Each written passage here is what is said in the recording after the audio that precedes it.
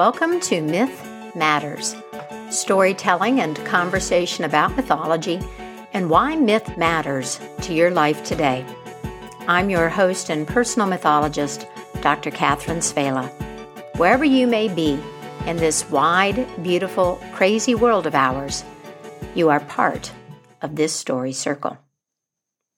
We talked about the mystery of personal transformation in the last podcast, aided by the Greek myth of Arachne, a mortal woman who challenged the goddess Athena.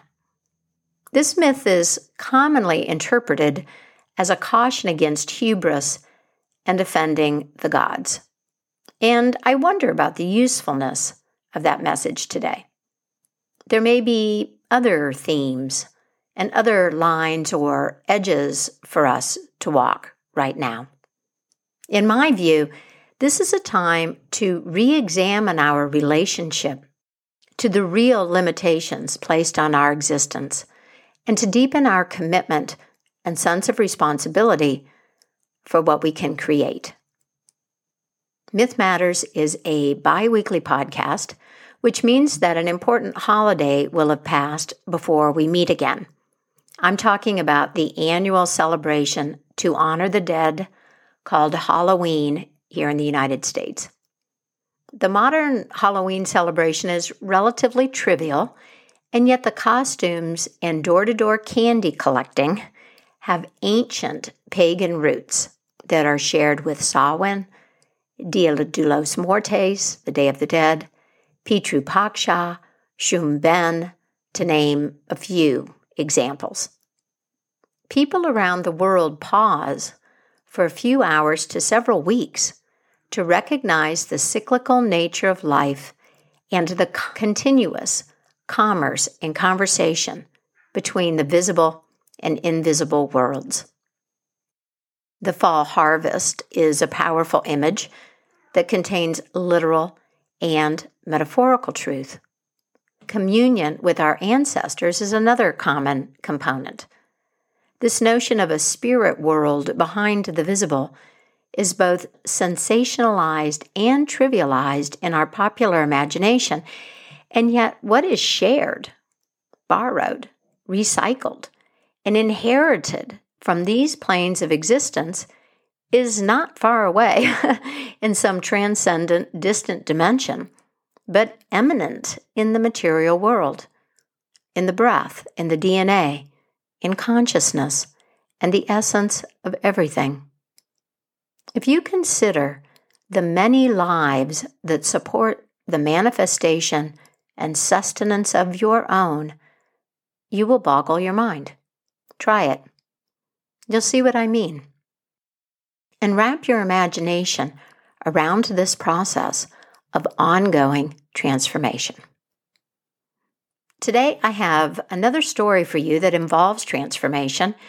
It comes from the Celtic tradition, and although Samhain, the original Halloween, does not figure directly into the story, I find myself turning toward this one at this time of year.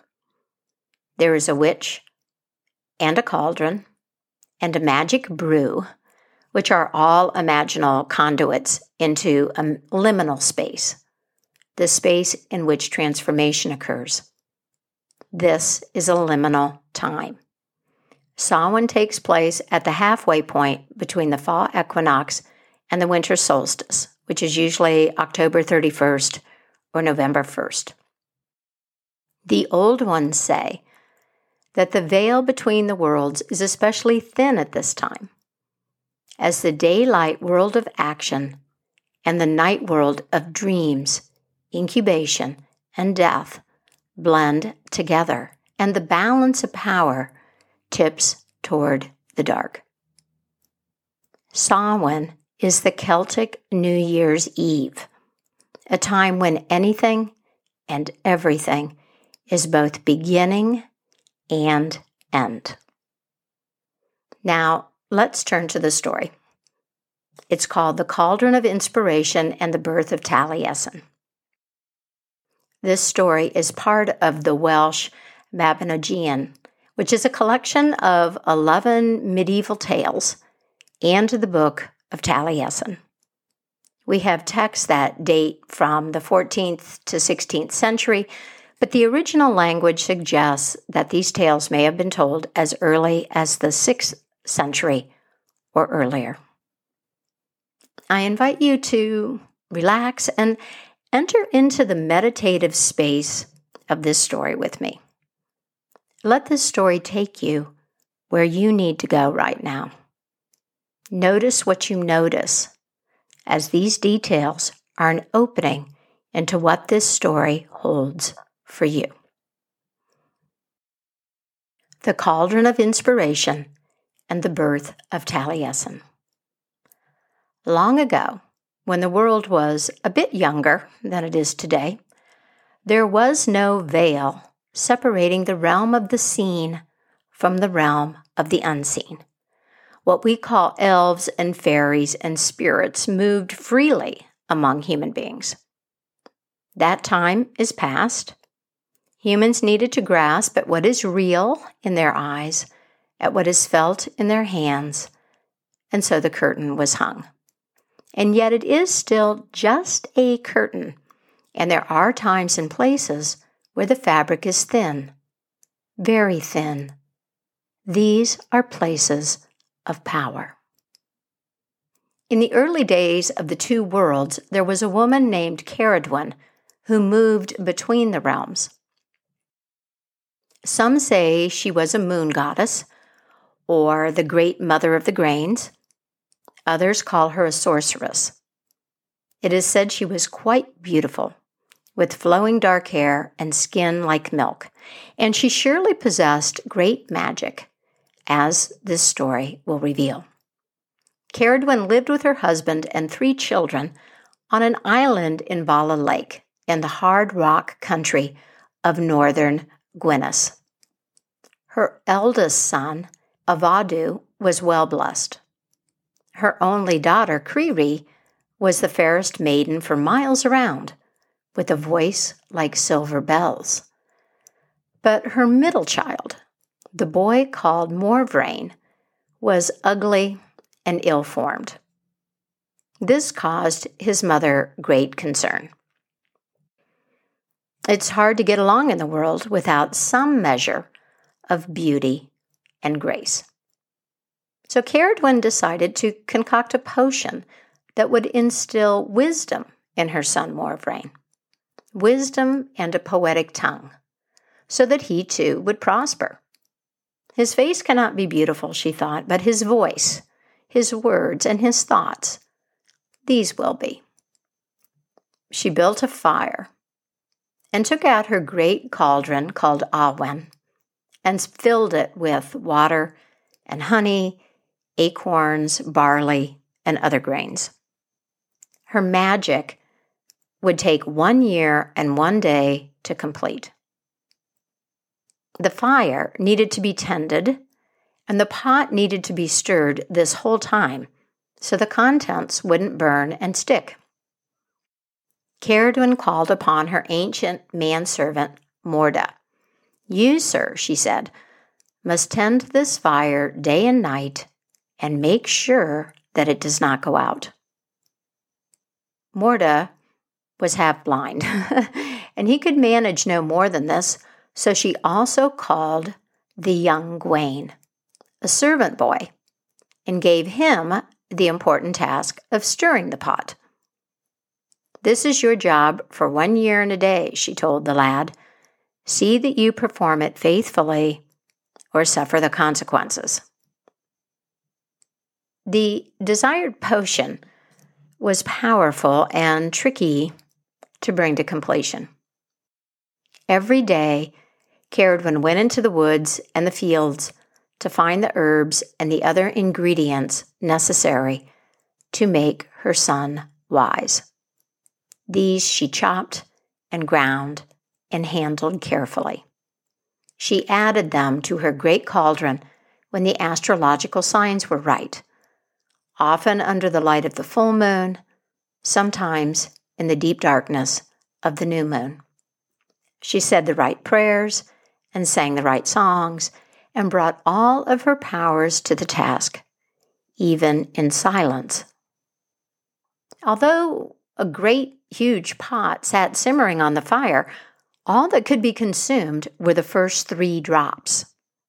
Whoever partook of the first 3 drops would instantly know past, present, and future, and perceive the underlying unity of all things. The rest was poison. Slowly, day by day, and night by night, the vital strength of Ceridwen's potion took shape and grew. Morda tended the fire faithfully, and Gwion stirred the pot. At last, the year and a day was up. The last herb had been duly added. Ceridwen brought her son Morvrain into the room to receive her blessing, the 3 potent drops of the potion. Gawain stood by the pot with his long spoon in his hand. "Come," she said to her young servant, "and bring forth what I have created for my son." The fire leapt as Gawain moved to serve Morvrain his portion. The potion in the great pot sputtered. Several drops flew out and landed on Gawain's tender fingers, and without a thought, he thrust those burning fingers into his mouth. In that moment, he knew all that was true. He also knew that he had stolen Morvrain's birthright and that Ceridwen would kill him. Young Gawain ran for the door. Ceridwen left her son and followed him, arms outstretched. "Come back here," she cried. "There is no escape from what comes next." But Gawain understood the full extent of his new powers. He turned himself into a hare, and in rabbit form, he raced across the fields 50 times faster than any boy could run.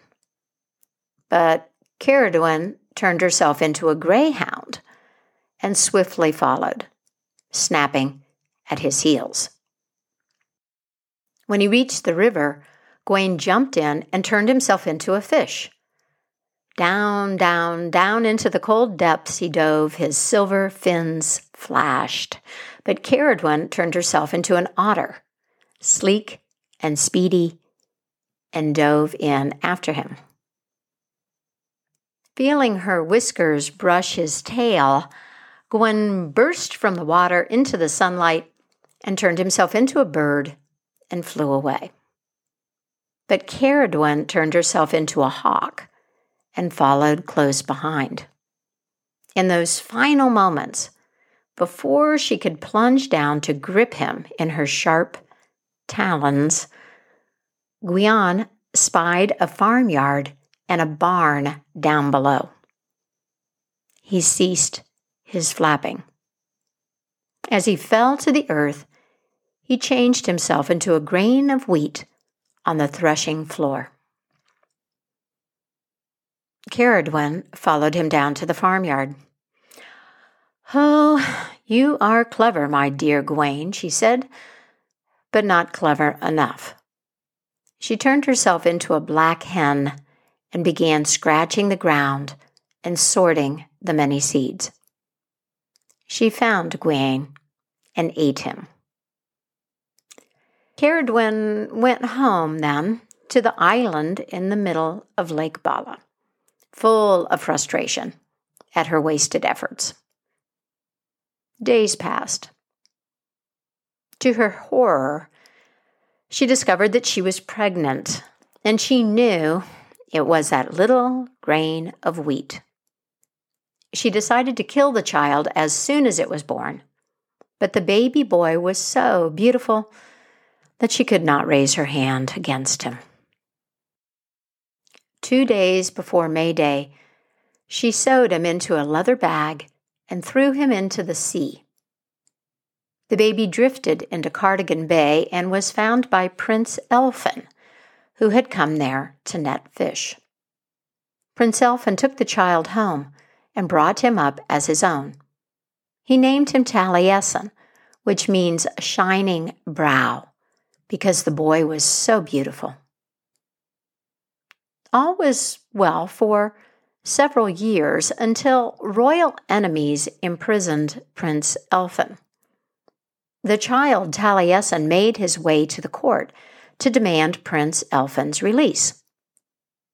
Everyone laughed, although many were impressed by his boldness. "My lord," the boy said to the king, "if this be your court and you are a true king, make me a wager for the life of my guardian. I will pose a riddle to you in your court. If anyone can answer it, I will go quietly home. But if I confound you all, then Elphin goes free." "I see no harm in that," answered the king, quite certain that no child could perplex him and all of the wise men in his court. "Proceed with your riddle." "Discover what it is," said the boy. "The strong creature that can wreak havoc from before the flood, without flesh, without bone, without vein, without blood, without head, without feet, in field and in forest roams, without hand, without foot. It is also as wide as the earth, and it was not born, nor was it seen." The great men of the court pondered. Even the poets, the bards of the court, were called, but none knew the answer. So Prince Elphin was freed, and thus began the fame of Taliesin, the greatest bard ever to live. It is said that he even sang for King Arthur. And the answer to his riddle? The wind. Gwiane's new power is a new awareness, isn't it? Awareness of the underlying unity of all things. This makes his shape-shifting possible. He knows that he is already a hare, a fish, a bird, a grain of wheat, and that the outer appearance, the material form, is always temporary. A new point of view, the ability to see things differently or to lead others to see them differently, is a powerful form of magic, my friend. Magic begins with the realization that everything is not as it first appears. Once Gwiane is a grain of wheat, eaten by Ceridwen, a truly amazing transformation occurs, one that results in something new coming into the world, the bard Taliesin. Now, this wasn't intended, at least not like this. Ceridwen, the uncanny witch, instigates the change. She gets things going, but what is destined is beyond her control and her vision. She is more than a mother brewing a potion to elevate the abilities of her son. She becomes another type of cauldron, a womb pregnant with possibilities.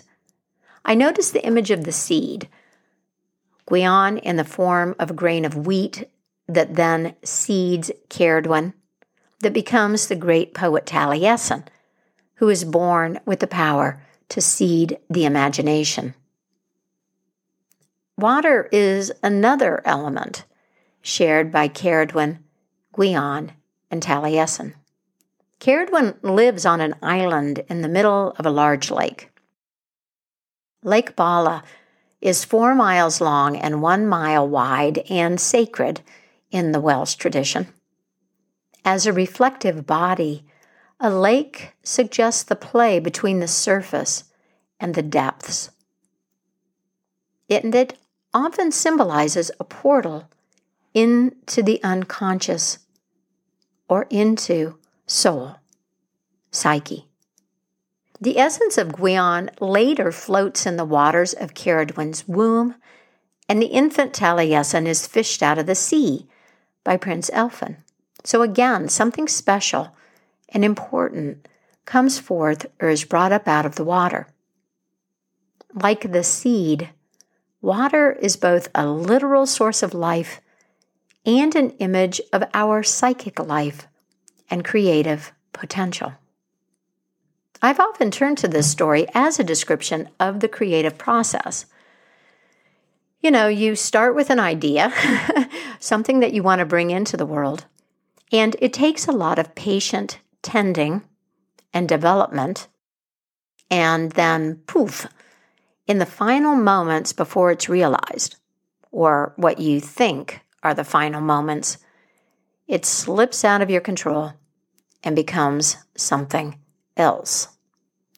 You find it living in you in a new way. You make a different commitment to it. In the end, it may not belong to you at all, and yet you are necessary, and you live in a world that is enriched by its presence.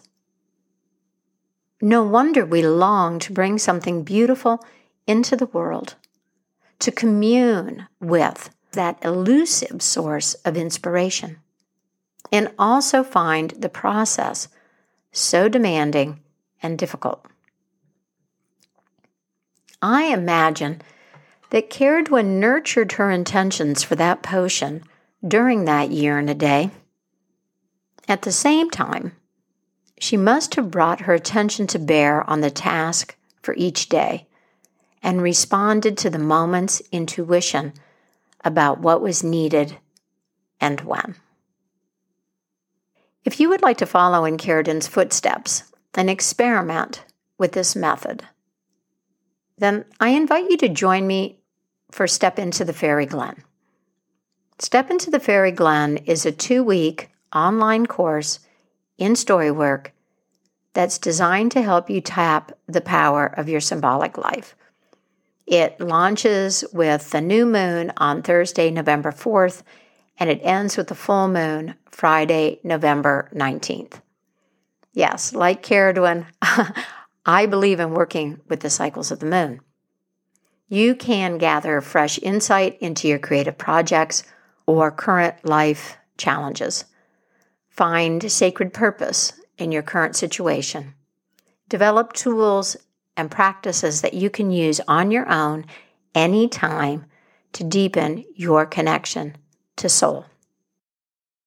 This course is inexpensive, accessible, powerful, and fun. A link to details about Step Into the Fairy Glen and thoughts from some past travelers and students in the course is on my website at mythicmojo.com. I want to close this episode with a poem in honor of Taliesin and a culture that honored the bard above the king. It's a favorite of mine by Mary Oliver.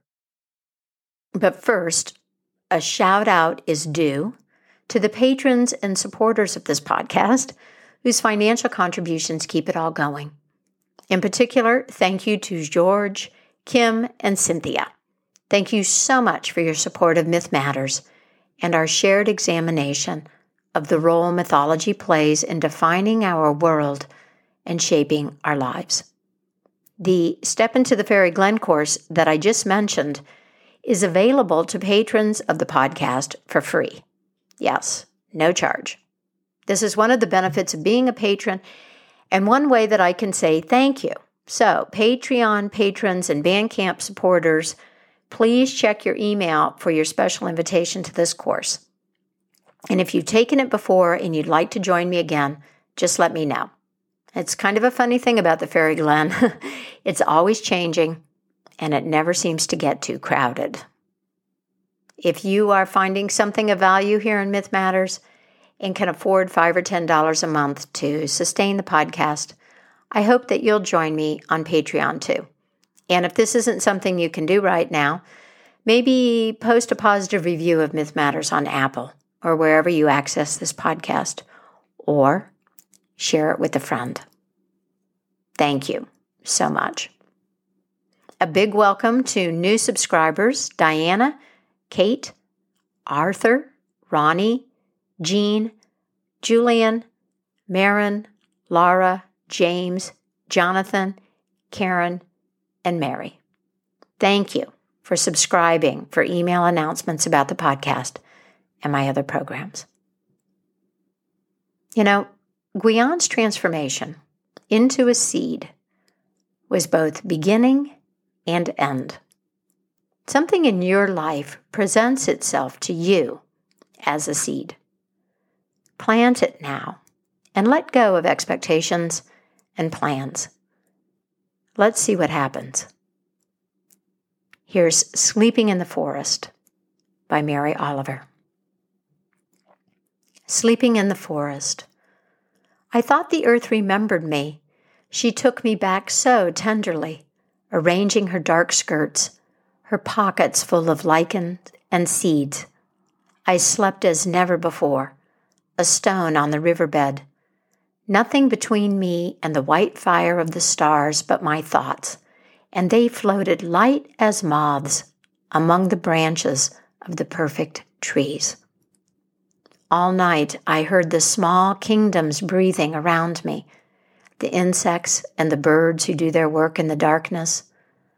All night I rose and fell as if in water, grappling with a luminous doom.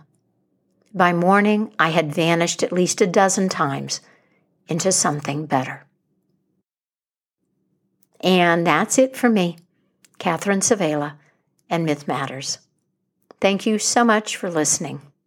Feel free to contact me if you have questions or comments about today's program or step into the fairy glen. Please tune in next time. And until then, happy myth making and keep the mystery in your life alive.